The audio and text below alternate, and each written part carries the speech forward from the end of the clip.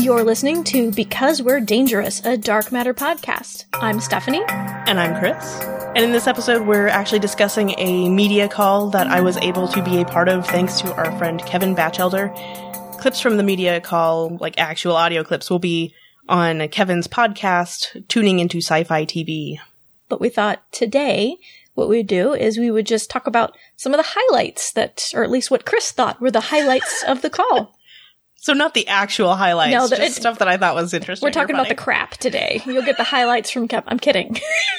Is she? Is she kidding? I don't know. So what was just like the general atmosphere of the call? Because you were on the call with Joseph Mallozzi, Joe Mallozzi, who is the executive producer. Is that how we say his last name? Mallozzi? Not sure still? I'm still not sure. Okay. It's been long enough since the call. I don't remember exactly what they said. Well, we'll go with Mallozzi until we hear anything different. So it was Joe Mallozzi, Melissa O'Neill, Mark Ben-David, and Anthony Lemke.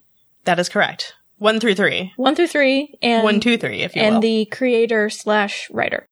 So what was the general atmosphere on the call? What were people's kind of relationships and things like that like? It was, you could tell that they were all pretty comfortable with each other, which makes sense. They filmed for, 4 or 5 months, I think somebody said at some point. And it was kind of interesting, though, because not everybody was on time to the call, or possibly it was just that somebody was having trouble getting connected. I don't know. But when the call started at the scheduled time, only Joe and Melissa were there. So we kind of had to wait on Anthony and Mark. Tardy to the party. Again, it seemed like there were maybe some connection issues or something. I don't know what the holdup was. I'm holding it against them. Okay. Because they both joined about the same time, so I don't know. And, well, apparently they could hear what was happening, but couldn't get connected that way, too, because I think at some point Mark made some comment about feeling like a lurker because he'd been able to hear what we'd been saying for the past 5 or 10 minutes, but hadn't been able to respond, so... But yeah, it was kind of interesting because here's a bit of insight that will probably not be on the series. Melissa O'Neill has a great laugh. She was laughing a lot. Yeah, it's unlikely we're going to get to hear that very much. There doesn't seem to be a whole lot of funny times for two in the future. She's a fairly serious person. It's one of those things, I wouldn't be surprised if somebody laughs at some point on the series, but I'd be kind of surprised if it's two. She's carrying a lot on her shoulders, so that's disappointing that we probably won't get to hear her laugh very much. It's a great laugh. We'll hope for it eventually. One day, she'll become a laugher. I was just sitting there listening to the call, I was like, oh, that's a great laugh. I like you, Melissa O'Neill. You're entertaining to listen to. Did she seem to have a good sense of humor? She did, yeah. Everybody seemed very good-natured. It was a fun call to be on. So what were some of the highlights of the call for you? Like, what was a question that was interesting? What did you get to ask, actually? Let's see, the first thing I asked was actually a question that you gave me. Hey, yay!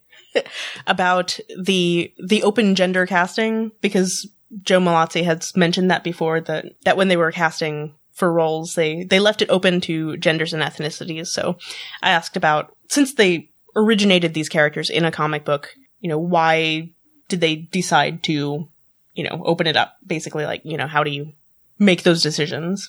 Right, because part of the reason I was interested in it, because there is the comic book, you would think they would have a more fixed sense of who this character was. Right, a very specific idea, since it's something that, they've been thinking about a lot for a long time. Yeah. Right. I think he started off talking about Four, who I guess is a man in the comic book, but they... opened it up in terms of ethnicity, I guess.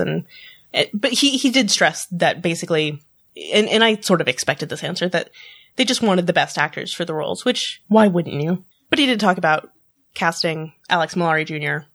as Four, and just liking what he brought to the role, And then he started talking about Zoe Palmer as the android, because I guess the android is male in the comic books. I guess. I don't know. He told this great story, which I think I've heard before, and it's probably on his blog. I guess one of the other finalist actors they had in the audition process, one of the other finalists had a British accent, was British. He apparently mentioned this to Zoe, and Zoe's like, oh, I can do a British accent. I'm from England. I could totally do a British accent. And so she did. And she's like, I can also do a Jamaican accent. And so then she did. And I don't know, there was some comment about later in the season or something. I don't know if this is some hint about something that's going to happen later, or if it's just... Yeah, I read on his blog, he mentioned that the Jamaican accent might come into play later in the season, so we'll see. See, I thought he might have been joking when I saw it on the blog, but now I'm not so sure. Yeah. Some subroutine is going to kick in and suddenly the android is going to have a Jamaican accent. For some reason. But I like the fact that they opened it up to ethnicities and they actually ended up with a fairly diverse cast. That was something I was really excited about, just reading about the shows, like, oh, this cast is actually fairly diverse. Which, yay. Yay! But oftentimes I'll say, oh, we opened it up to ethnicities, and they still end up with mostly white people. And to be fair, I think we've got 4 white actors and 3 people of color, but still, that's fairly balanced. It's a better average than most. Yeah. So what was another question that you asked? Did you get to ask more than one? I did. I got to ask 2. Everybody was asking 2 questions, so I'm like, oh, I guess I can ask 2.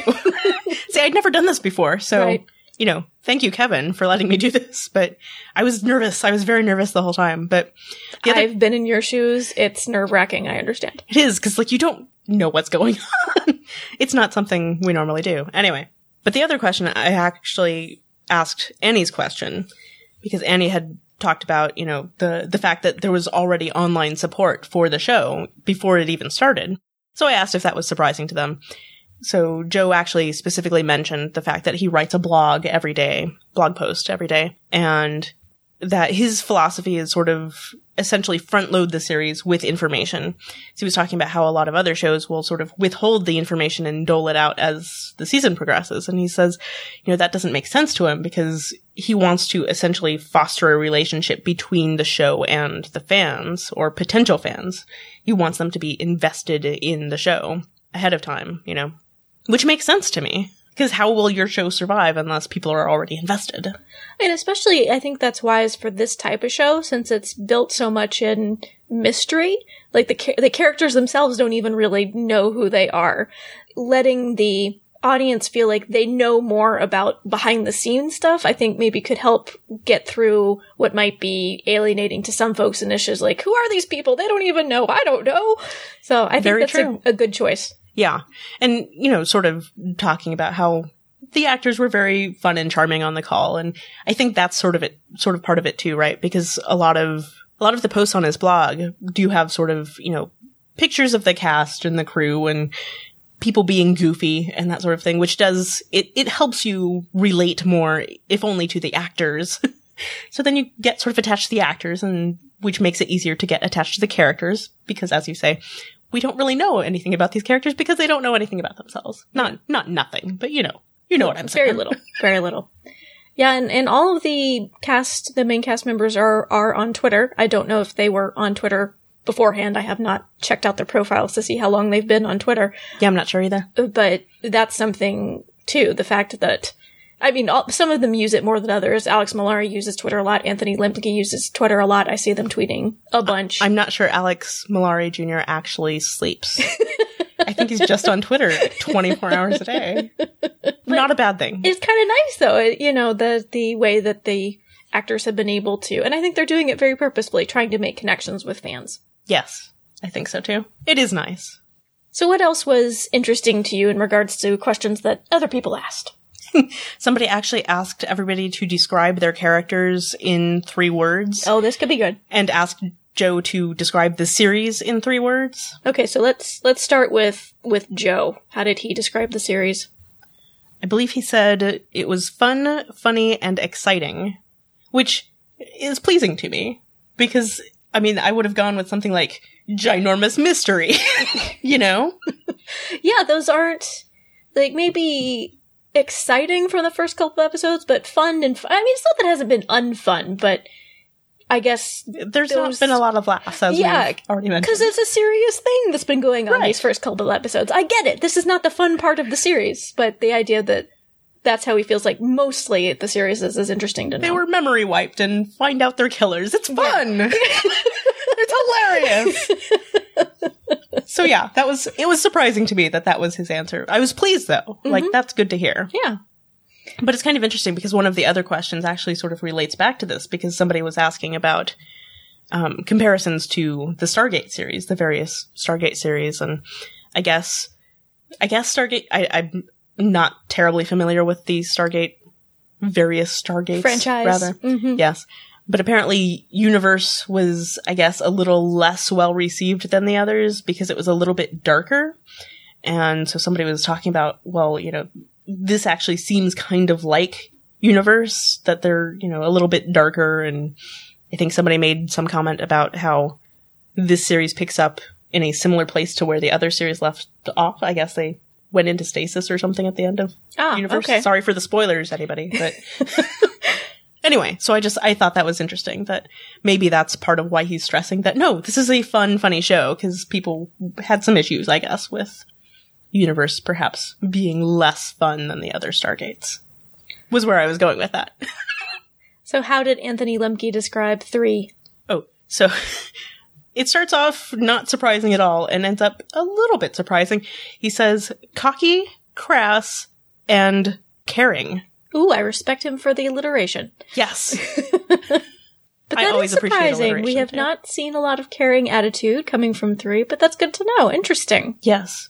He did actually mention the fact that, the caring is a bit surprising, but he said that it would reveal itself as the season progressed, apparently. Okay. So how about Melissa O'Neill? How did she describe 2? Yeah, none of this is surprising. Strong, smart, and a fighter. That makes total sense to me. Yes. So how about Mark Ben David? What did he say for 1? He really had to think about it, but what he came up with was no can fighty. It's like, I'm not sure, but I kind of want to say no can fighty.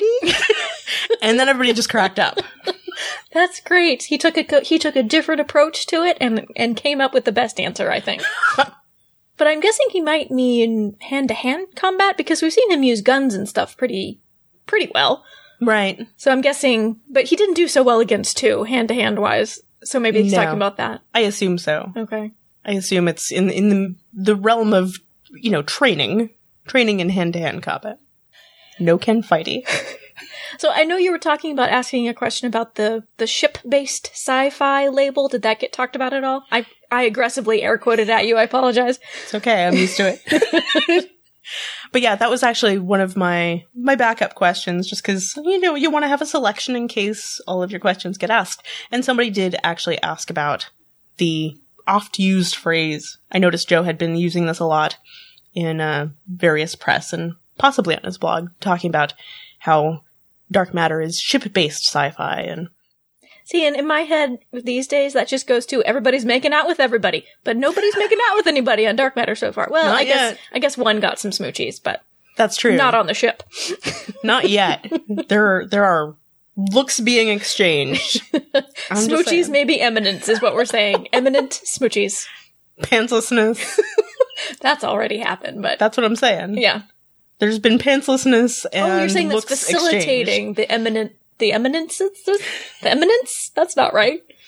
I think it might be. Okay. Facilitating the eminence. Nope. You started out right and then just took a hard right turn into nope.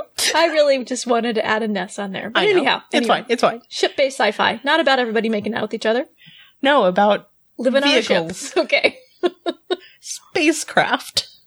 So what does that mean exactly? Is he saying that because they went onto a planet for a time, so they're going to get off the ship at times, right? Yes. That was actually the question that was asked was, okay, you've described this as ship-based sci-fi. Does that mean that we're not going to be visiting planets? And Joe was like, no, we're going to be getting off of the ship because otherwise it might feel too claustrophobic. But I bet he'll use that claustrophobia at times for story. Quite possible.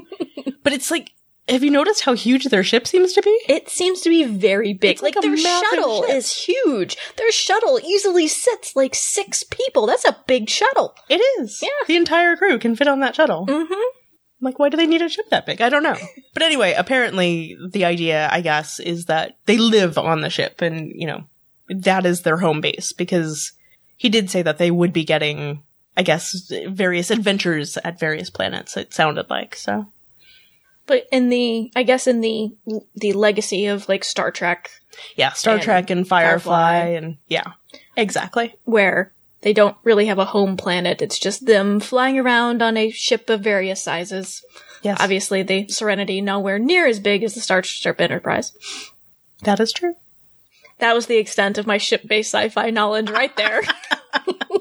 I think the Raza is somewhere in between those ships, size-wise, yes. Yes. Because Battlestar Galactica, that ship was pretty big, too. I will take your word for it. That's literally the last of my ship-based sci-fi knowledge. Moving on.